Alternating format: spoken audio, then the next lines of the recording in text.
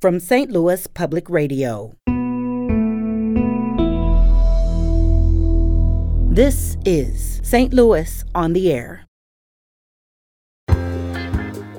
Guns in the hands of a domestic abuser can turn domestic violence into murder. Do you feel like this is something where this gets people's attention? It gets people attention, yes. When they see your face, it gets their attention because they're able to see where you're coming from in your face expression. Right.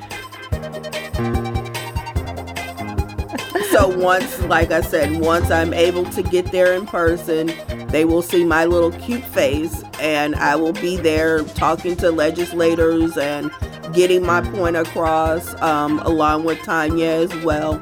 You're not going away. You're going to come back on this. No, they're stuck with me. I'm not going anywhere. I'm Sarah Fenske. Yesterday, St. Louis City and County filed suit against the state of Missouri. At issue, a new state law that seeks to invalidate federal gun laws and slap police departments with sizable fines if they work on federal gun cases. Some experts say that law is unconstitutional. The courts will have to decide. But the legislation shows just how hard it is for advocates of stricter gun laws to make headway in Jefferson City. Those advocates include my two guests today. Both Leslie Washington and Tanya McCaw are leaders with the nonprofit organization Moms Demand Action. For them, gun violence is personal. It's taken a serious toll on their families, and they're here to tell us about it and what they'd like to see change in Missouri. Tanya McCaw is the St. Louis local group survivor lead for the Missouri chapter of Moms Demand Action. Tanya, welcome. Thank you. And we're also joined today by Leslie Washington. She's the Missouri State survivor lead for Moms Demand Action. Leslie, welcome. Thank you for having me. So, Leslie, the threat of gun violence is actually why you left St. Louis.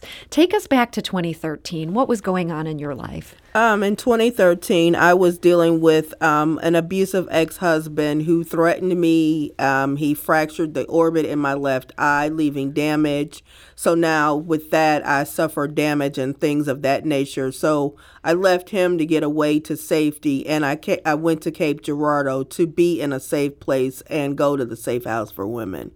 And if he had not had access to a gun, would you have been as scared of what he might do in some of these situations you were in? Well, definitely, because this one incident particularly, he used his hands. And so a lot of times he would use his fist, balled up his fist, and hit me repeatedly on my face and stuff like that, leaving bruising and things like that.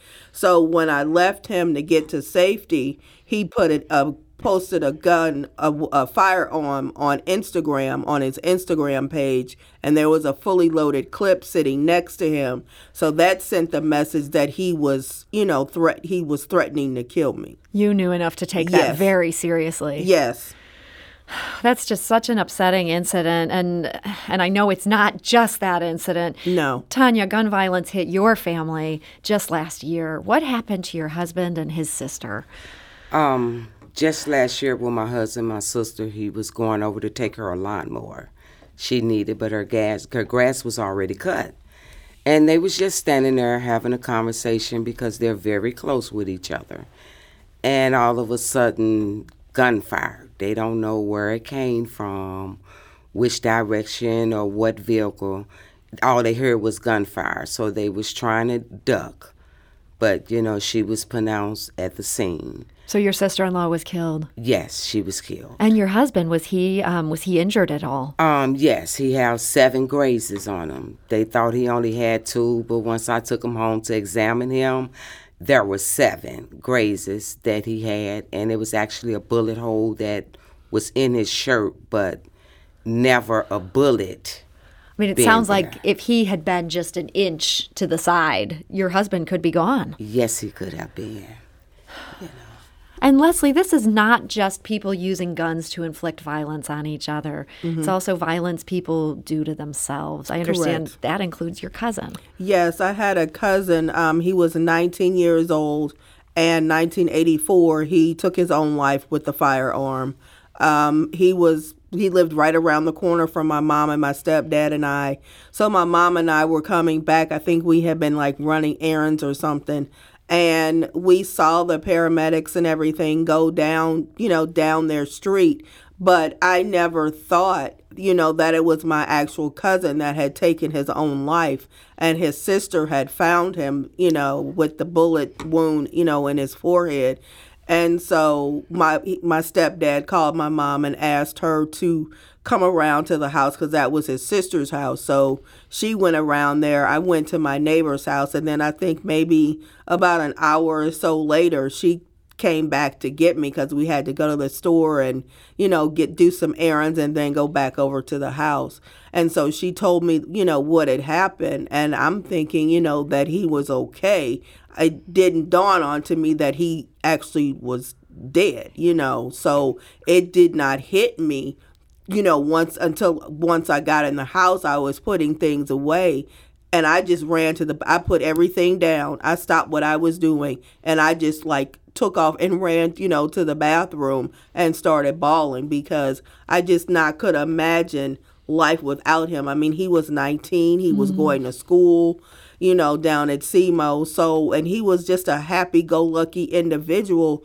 And for him to just take his life like that, it just... To this day, I still don't know why. Do you think the situation would have been different if he hadn't had access to a gun, if it would have been just a little bit harder for him to act on whatever depression or anxiety he was feeling? I think it could have been, he may not have been able to, take his life, but he may have been able to take his life some other way and not just with, access to a gun. Mm-hmm. And to this day, I still don't know where that weapon came from. I still don't know how he got a hold of that weapon. Hmm. I don't know if they ever had guns in the house. I just, because I was always around there and I never really saw, any firearms. They could have been hidden and I just not even, be aware of it. So I don't know. So thinking about these stories that each of you has told today, they have a couple things in common. One is they're very sad stories. Right. And the other is that guns, just how easy it is for people to get guns, how easy it is for people to use guns. Right. We talk a lot in Missouri about Second Amendment rights. Tanya, when you think about your neighborhood in that context, do you feel that right conflicting with how you want to live your life? Especially the neighborhood I stay in. You hear gunfires all the time. And are these people shooting at each other, just shooting in the air? What's... There is just a lot of times they're shooting in the air, but majority of the time they're shooting at each other. Is what they're doing. Mm-hmm. So it's an incredibly frustrating situation here in Missouri, and this is something that you guys are both so focused on. Yes. Leslie, what needs to change in this state to change this situation we're in? Well, first of all, guns in the hands of a domestic abuser can turn domestic violence into murder. Access to a gun in a domestic violence situation makes it 5 times more likely that a woman will be killed.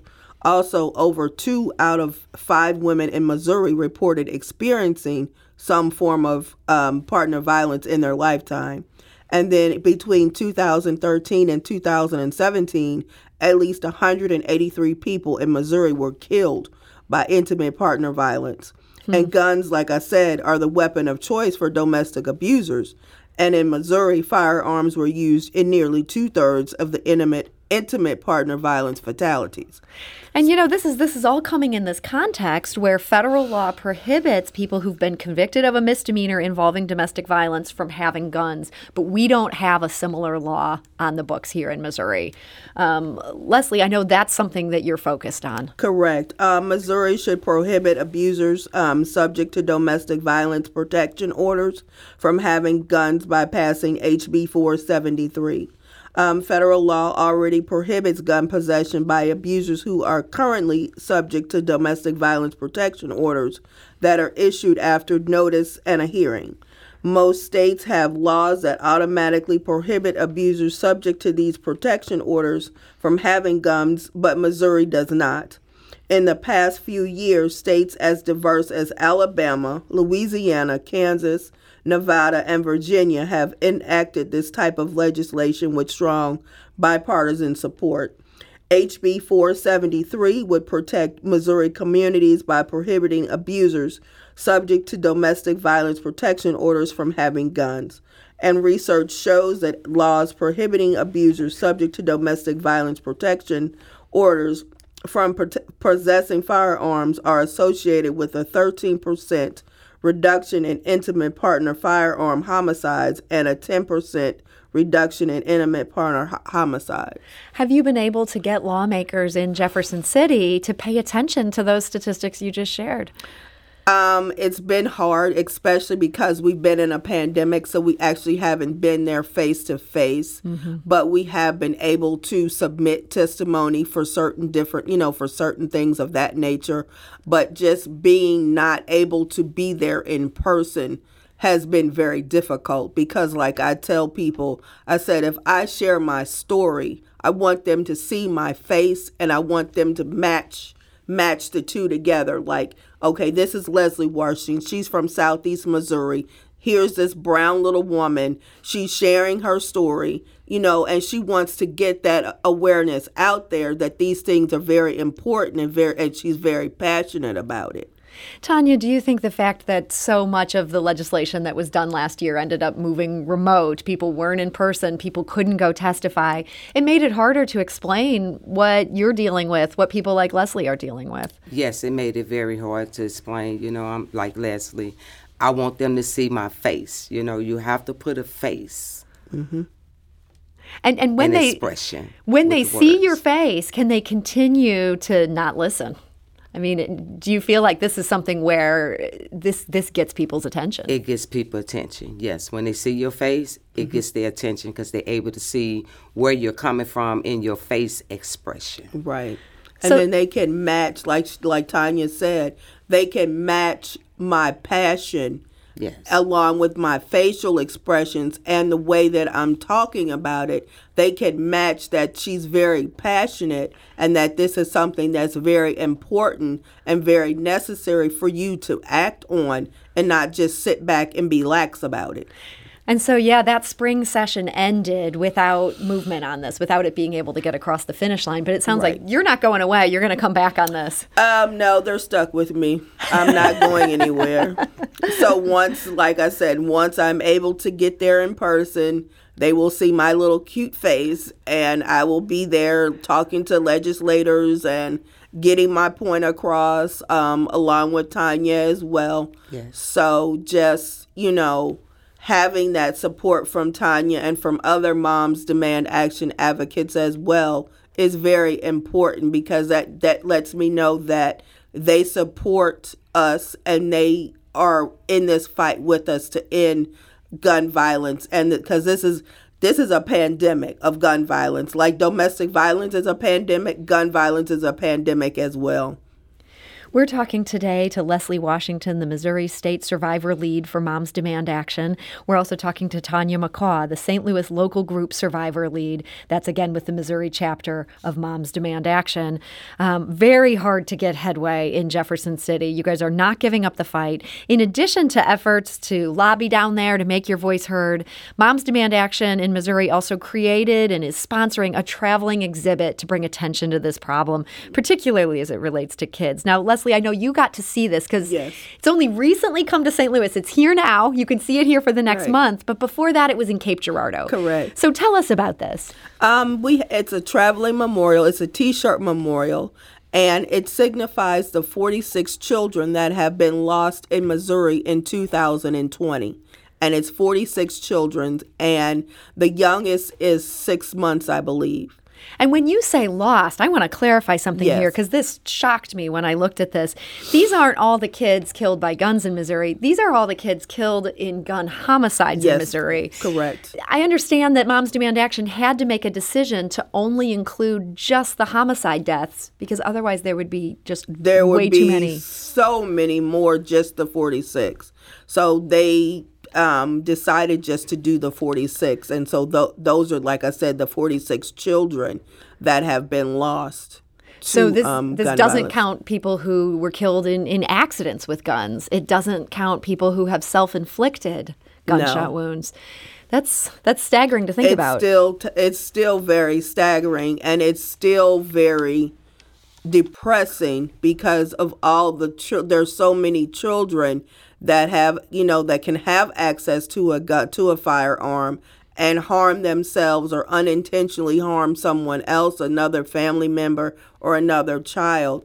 And we just see this all too often, and it's sad, and we have to do better. Like, to bury a child like my cousin, Keith, he was murdered in 2015 here in St. Louis, as a matter of fact, in December, and his murder is still unsolved, and he was in his 30s. So just imagine that my family still does not have closure behind that, So just all these other children that have been lost is just heartening. And that's why I push forward to do the work that I do with Moms Demand Action for Gun Sense in America. So, Tanya, this exhibit is going to be here in St. Louis. There's a number of different locations where people can check this out. Moms Demand Action has the information on that. What can we do to get the people in St. Louis who need to see this and need to pay attention to this toll, to get them to be the ones seeing it, not just people who already agree with you on this? We're going to have to get the message out. You know how you make the events plans up on Facebook, on Twitter, on Instagram, on a radio show that they're normally listening to. And we're going to have to push the message out for them to be able to get out and see it. Get people where they are. Yes, to get people where they are. And I'm pushing in my family because, it still comes in gun violence, because I just lost 2 cousins also last year from gun violence, and it's unsolved. And I also had a cousin to, kill herself, in suicide just maybe a year ago. So I understand about all of it, and this was the main reason of me joining Moms. So there's so many deaths in each of your lives that tie into these guns.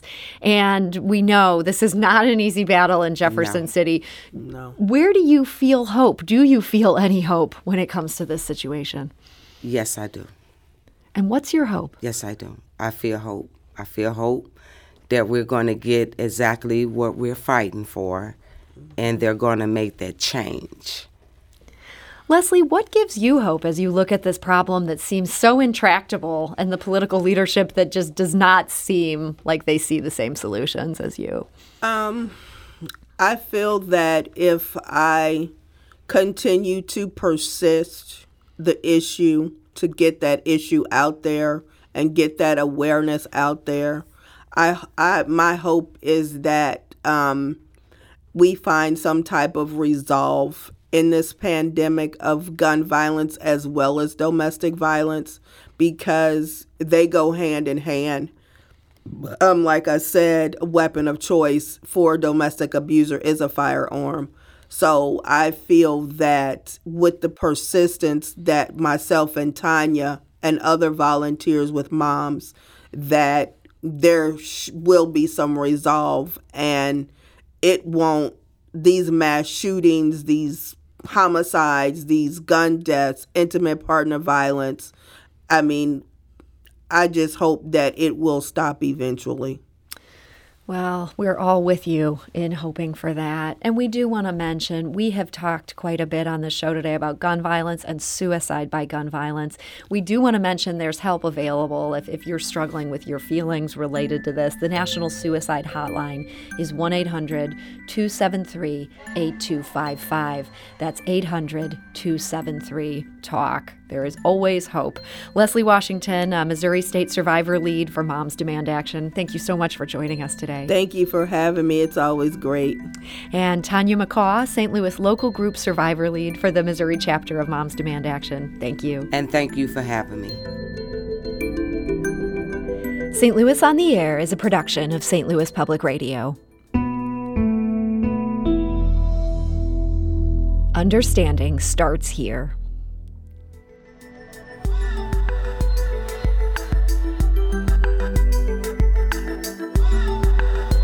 Do you find yourself regularly listening to episodes of St. Louis on the Air? Suggest us to a friend you think might enjoy our conversations. And leave us a review and rating on Apple Podcasts on the App Store. It's the simplest way to help people discover our show. Thanks.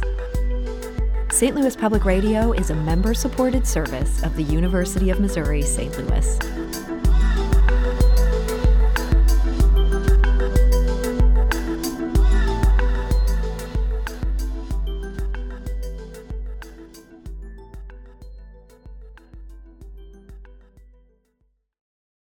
Support comes from the Missouri Forest Products Association. Missouri produces wood pallets, railroad ties, white oak barrels, hardwood floors, and more. Details on the variety of products made in the state are at choosewood.com.